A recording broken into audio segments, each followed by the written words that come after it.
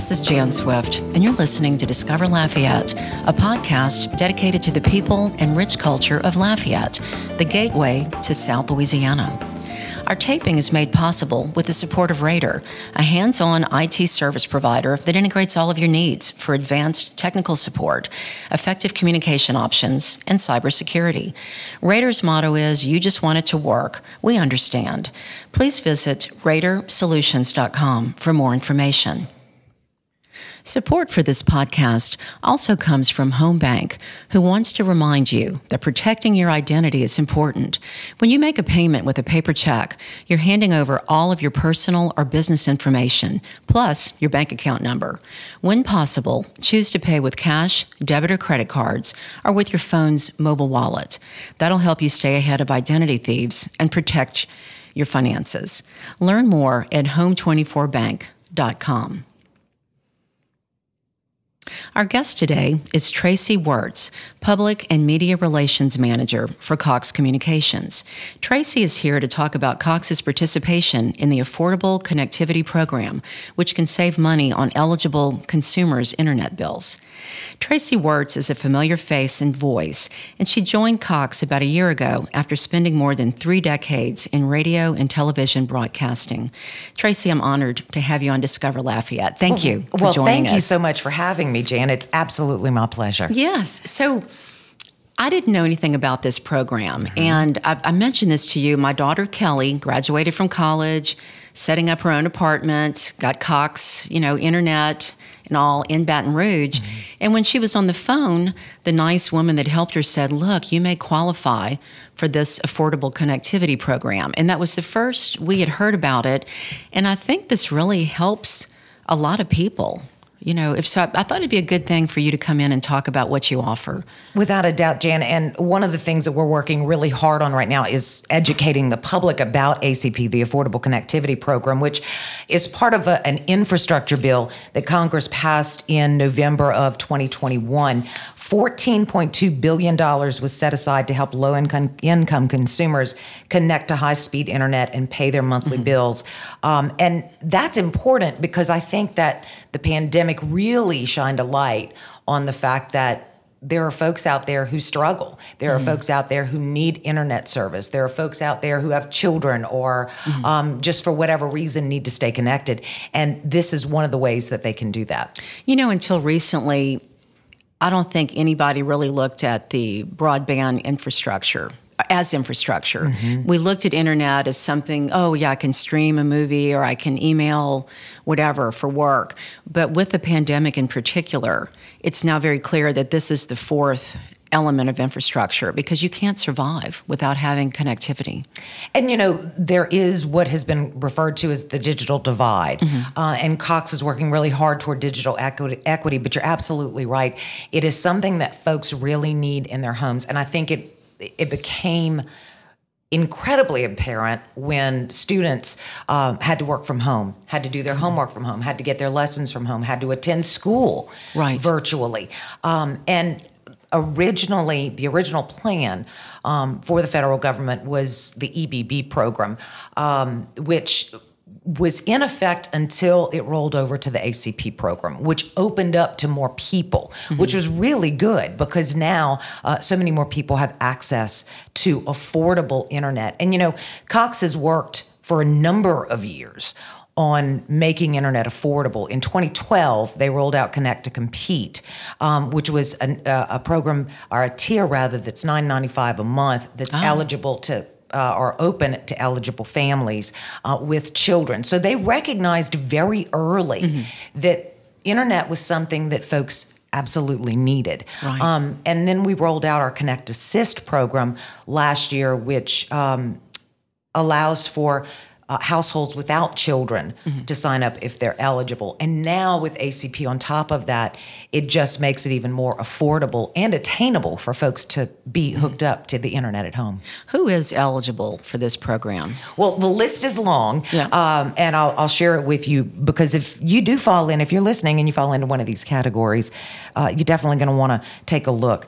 Those who are eligible for the free or reduced lunch through the National School Lunch Program, supplementary Supplemental Nutrition Assistance Program, or SNAP, Federal Public Housing Supplemental Nutrition Program for Women, Infants, and Children, which is more commonly referred to as WIC.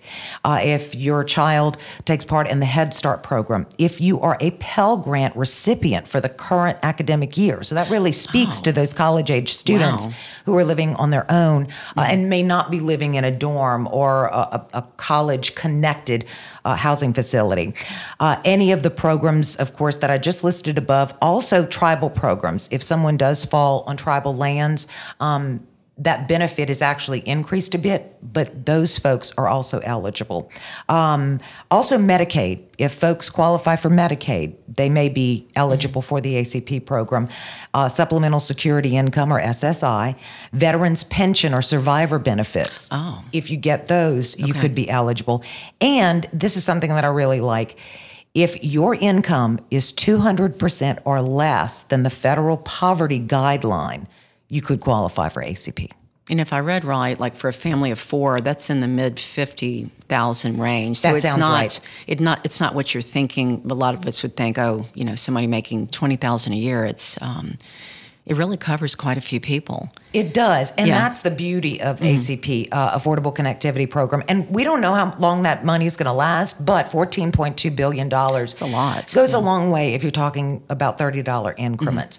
And if you are eligible, that's what you qualify for, up to $30 in benefits. Again, unless you live on tribal lands, there it's up to $75. But for the most part here in Acadiana, most of us would qualify for up to $30.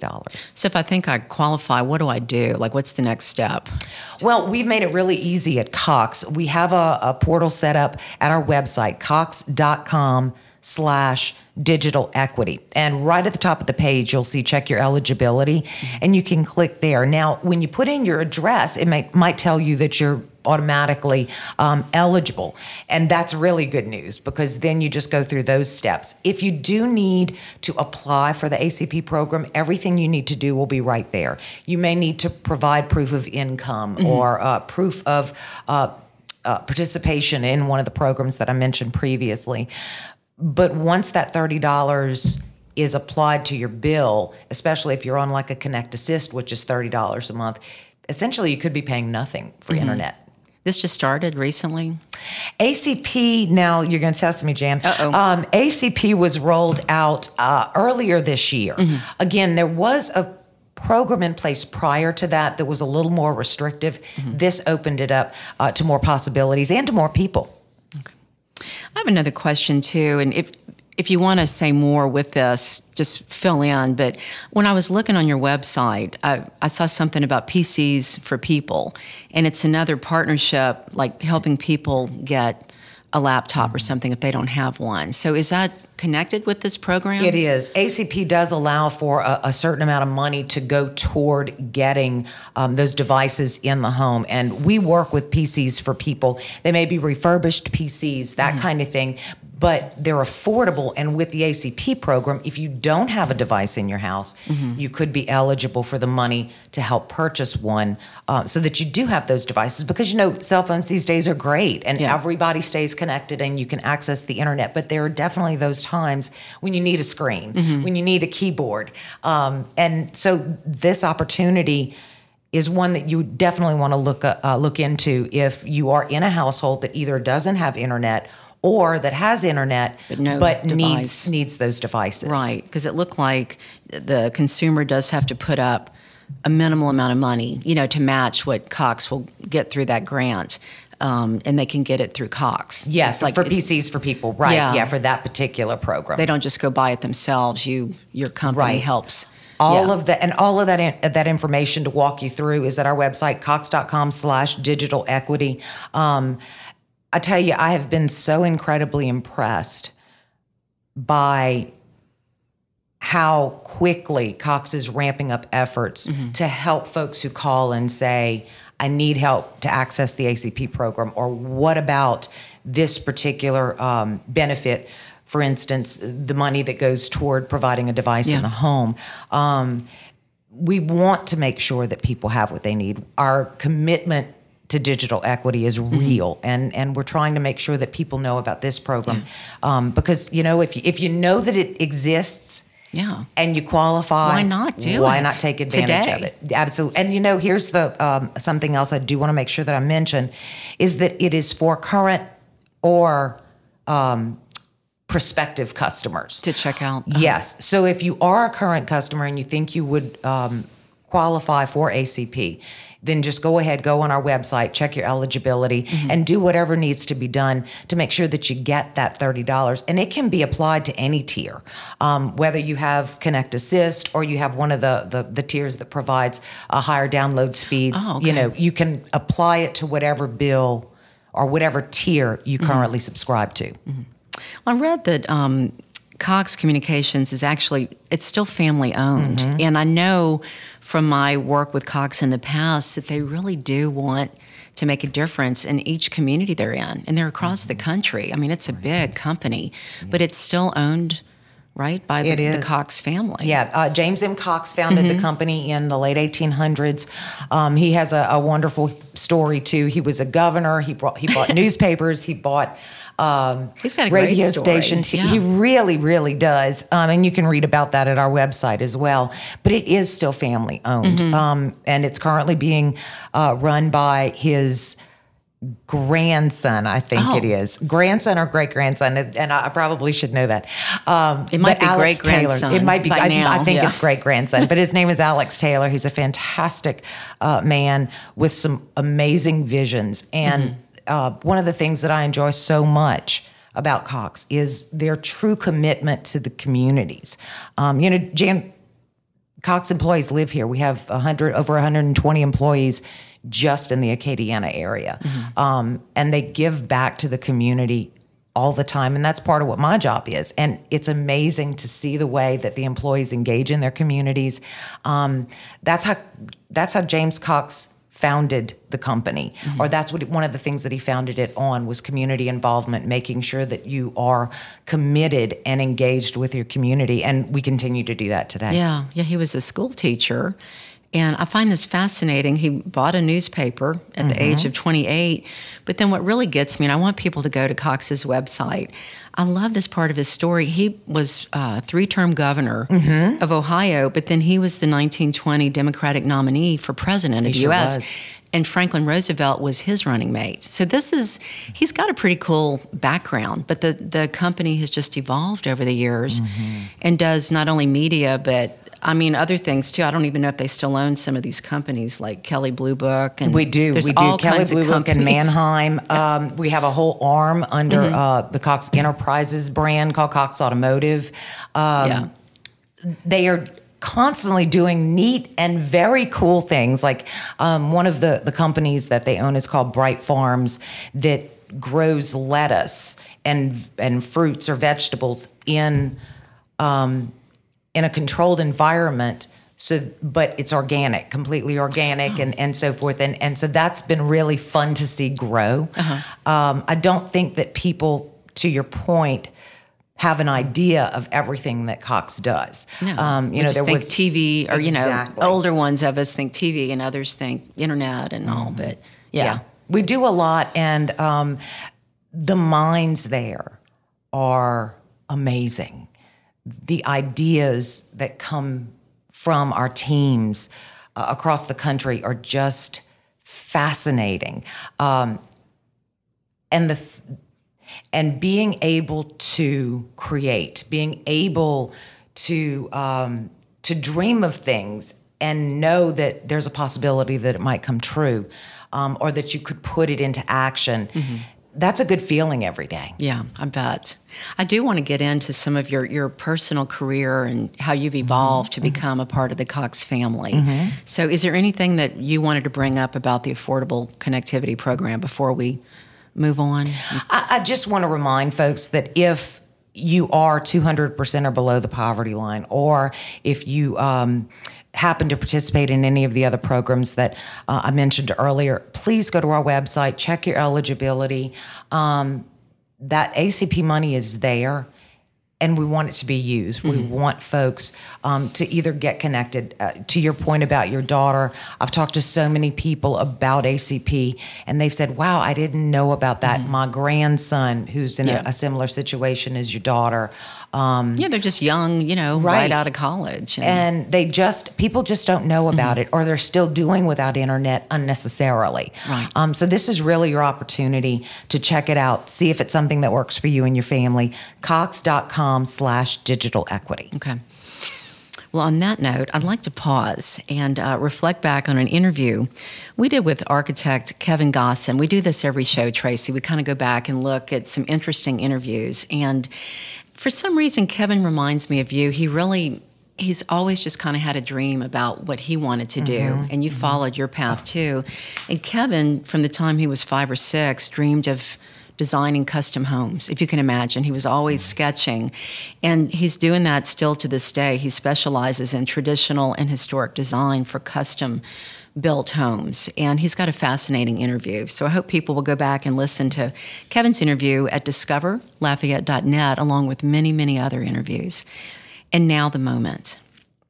As a young boy, as early as I can remember, I would draw houses, sketch them on a large pad, and really, in fact, I wish I still had the pad. But I was probably 5 or 6 years old, and I've wanted to do this all of my life. Now, my father being a commercial architect, he would come into my bedroom, see me sketching these houses, and some of them were kind of crazy. How so?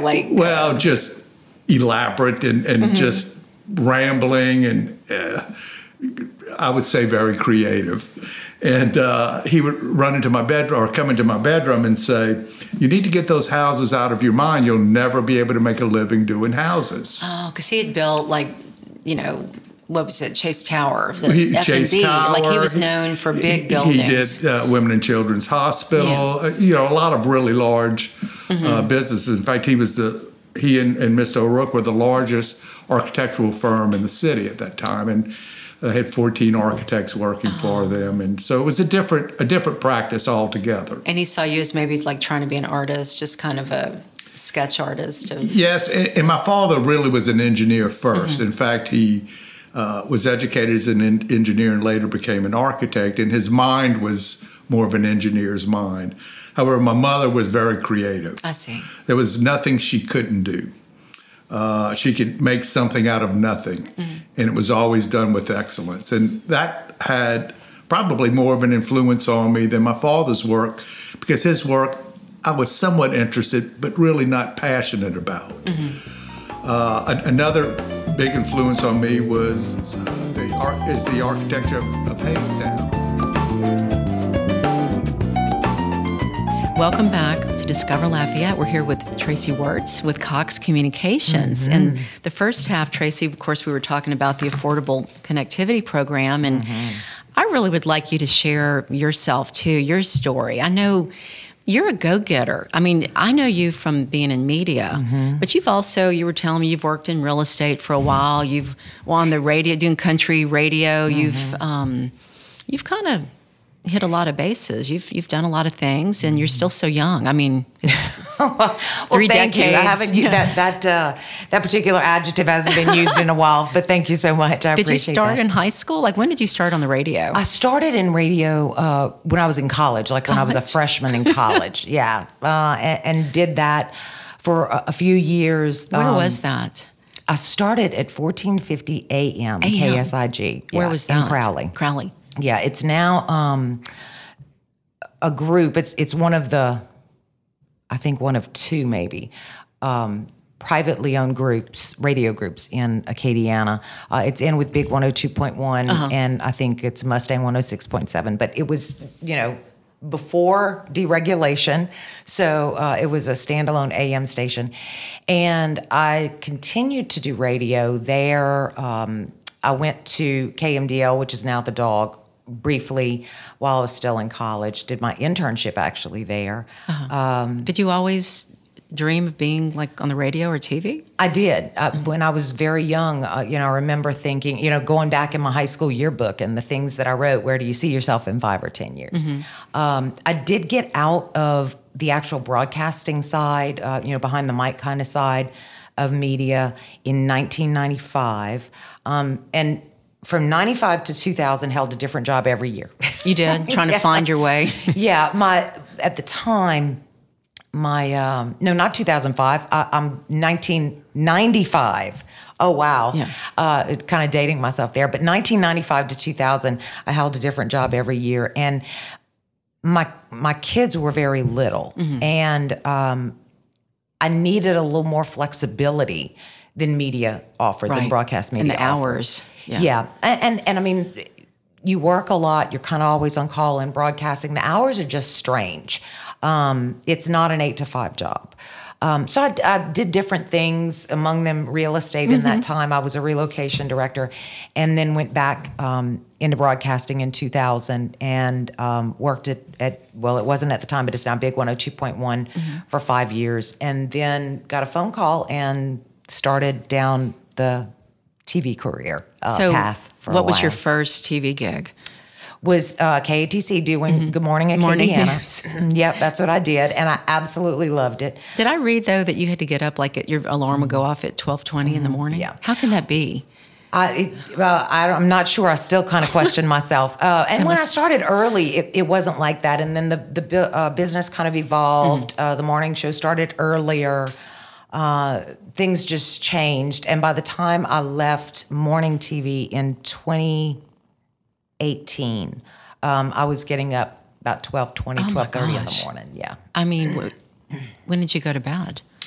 As early as possible. But yeah, I was always asleep by 6:30. Oh my gosh. Yeah. But you had to be to survive. Yeah, to function. Because you did, I mean, we pulled a full 8-hour day the next day, at least 8 hours. And then I left and really didn't know what I wanted to do at that point. Did a lot of praying, a lot of soul searching, and just got a phone call from TV10 and Fran McRae, who I still love very much. She moved on to Memphis to be a GM there, and did that for 3 years. And just, I don't know, everything was okay, but for me inside, I felt like I had more to give. You know, I turned 50 a couple of years ago, and I think you reach a point in your life where it's like, okay, is this where I'm going to end? Is this where it's going? Do I have any more growth? What can I do next? Is this it? And really just started having that internal conversation with myself. And I've always enjoyed the PR space. I've always enjoyed being able to tell stories. That's one of the things that you do as a broadcaster. You tell stories. And again, went back to God and said, you know, where do you want me? What's my next step? And everything just kind of unfolded exactly as it was supposed to. And I got the job at Cox. I started on August 23rd of 2021. So it's right at a year. Yeah, right almost at a year. Yeah. And the following weekend, that was a Monday, the following weekend, Ida hit. And part of our job in the PR space, PA space, public affairs space, is crisis communication. And so it was definitely a baptism by fire, because our whole team, you know, went into action. That was not foreign to me, because having been a broadcaster for so long, crisis communication is a large part of what we did. And it actually was one of my favorite parts of the job, not because it was a crisis or anybody was getting hurt, but because people need information in that space. One of the most helpless feelings, I think, in the wake of a hurricane or any other kind of natural disaster is, now what? What do I do now? Yeah. And so being in this space on the other side has been interesting and invigorating, eye-opening. It's been a great learning experience. I work with such an amazing team of professionals who are so good at their crafts, but they are all willing to continue learning. Yeah.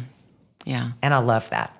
I was curious, when, you know, your job is called public and media relations, so the public aspect, especially as we're entering active hurricane season, I'm sure that it's critical that you're able to contact people and assure them that, their service will be restored and all the things that go along with crisis. Yeah. And as with any company, I think, you have a lot of customers and you have a lot of immediate needs. And it's interesting. It's a very interesting dynamic, very much like it was in media, where I think people's fears, their concerns, their frustrations, all of that play a part into the information that they're asking for.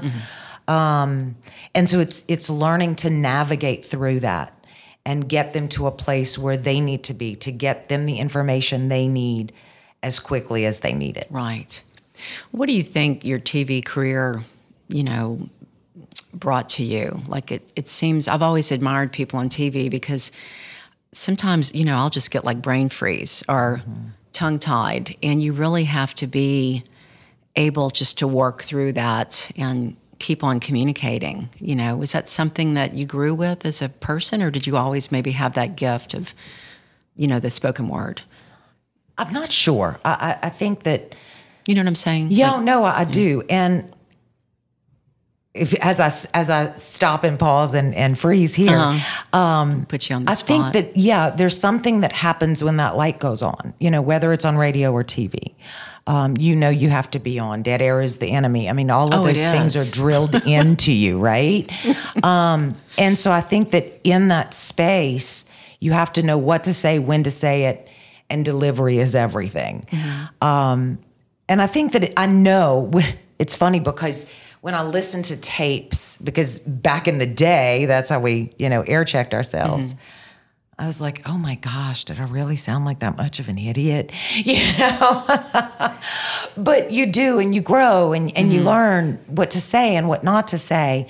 I don't know. It just kind of always, I think, has come second nature to me. It's what I did and it's what I was. But, it's so interesting to be on the other side. In, I don't know, maybe the mid-'90s, early 2000s, I got into theater for a while. You did? Yeah. And I enjoyed acting, and it was, we were really playing around. It was community theater kind of thing, and we had a lot of fun. And there was a moment in time where we had a play we wanted to put on, our little community theater group, and we didn't have a director. And so they said, Tracy, you could be the director. And I thought, no, I can't. I can't do that. And I kind of got thrust into the role and thought, okay, well, let's try this, and enjoyed it so very much. There was something about watching all of the players come together like an orchestra. And I find that my job at Cox is a lot like that. We have an amazing team filled with amazing talent who, when we all work together, which we do, day in and day out, something emerges that's better than any of us singularly. And so I'm really enjoying seeing this side and truly being part of a team. We always had teams. I mean, no television news program ever came off with one singular person, or didn't come off well. This is a lot like that, but we all get to shine. I often remind myself that a rising tide lifts all ships. Yeah, and it takes everyone. Absolutely, and I'm always interested to see what each of our team brings to the table. Do you ever give advice to up and coming people that may think they want to go into media as their first career? Do you have any advice? I've talked to several people, and my first bit of advice is always don't expect to make a lot of money because, newbies to television or radio for that matter don't make a lot of money. There was always a joke. That was always the running joke in all of the broadcast organizations I worked for. It was kind of a labor of love. But the other thing that I think that I always tried to remind anchors that I work with, potential anchors, new journalists, is it's never about you. It's never about you. yes, you have to look presentable. But if your concern is seeing yourself on TV or hearing yourself on the radio or, making sure that you get enough camera time, then you need to find another career because you won't last long. I think that the public is smart and they weed that out. Mm-hmm. And they can flip the channel or flip streaming services so easily. Yeah. Because we have, as broadcasters, you have to remember that the information that you're giving is for a purpose. It could be to inform, it could be to assist. There are a number of reasons, but ultimately it's about the person on the other side of that microphone. It's about the person on the other side of that camera. Mm-hmm. Because we all, I think, operate from a space of what about me? How does this affect me? And I don't say that in any kind of negative connotation at all. Human nature. All process things from our own perspective. Mm-hmm. And I think that, somebody might see somebody who's attractive on TV and say, oh, they're attractive. But the next 2 or 3 minutes is what really matters. Yeah. Do they have anything valuable to offer to me? Mm-hmm. And so that's the advice that I always give to them. Yes, it's fun. It can be fun to see yourself on TV or whatever, but that needs to not be your motivation. Right. That's well said. I want to thank you, Tracy Wertz, for being here with us. Again, Tracy serves as Public and Media Relations Manager for Cox Communications. And would you tell us one more time where people can go to look if maybe they're not with Cox and they're interested in finding out if they qualify for this? Where do they go? And I want to remind you, too, that if you aren't with Cox or you don't have internet service at all, then you can definitely go to our website, cox.com/digital equity. But you can also, if you are a customer and you'd like to find out more about the ACP program, real quick, Jan, here are the folks that might be eligible. If you have free or reduced lunch, your child does. If you get SNAP benefits, if you are in federal public housing, if you are on WIC, if your child is a Head Start student, if you receive a Pell Grant for the current academic year. Also, if you're in Medicaid, SSI, if you receive veterans pension or survivor benefits, and if your income is 200% or less than the federal poverty level. And you can find those guidelines online. But go to cox.com/digital equity. At the top of the page, you'll see check your eligibility. Click there, put in your address. It may tell you that you're already pre-qualified because some addresses are. And if not, they may just ask for a few documents to prove your eligibility. And you can get up to $30 in credit toward your internet bill per month. Yeah. And that's good toward any Cox tier. Right. Well, thank you. Thank you so much. You are very welcome. Thank you for having me. And I want to thank our listeners. Thank you for your loyal support. And we couldn't do this without our sponsors. I'd like to thank Home Bank and, of course, Raider, and in particular, Jason Sikora, who mixes our tape and makes it sound professional. Thank you all for making this show possible. On behalf of Discover Lafayette, this is Jan Swift.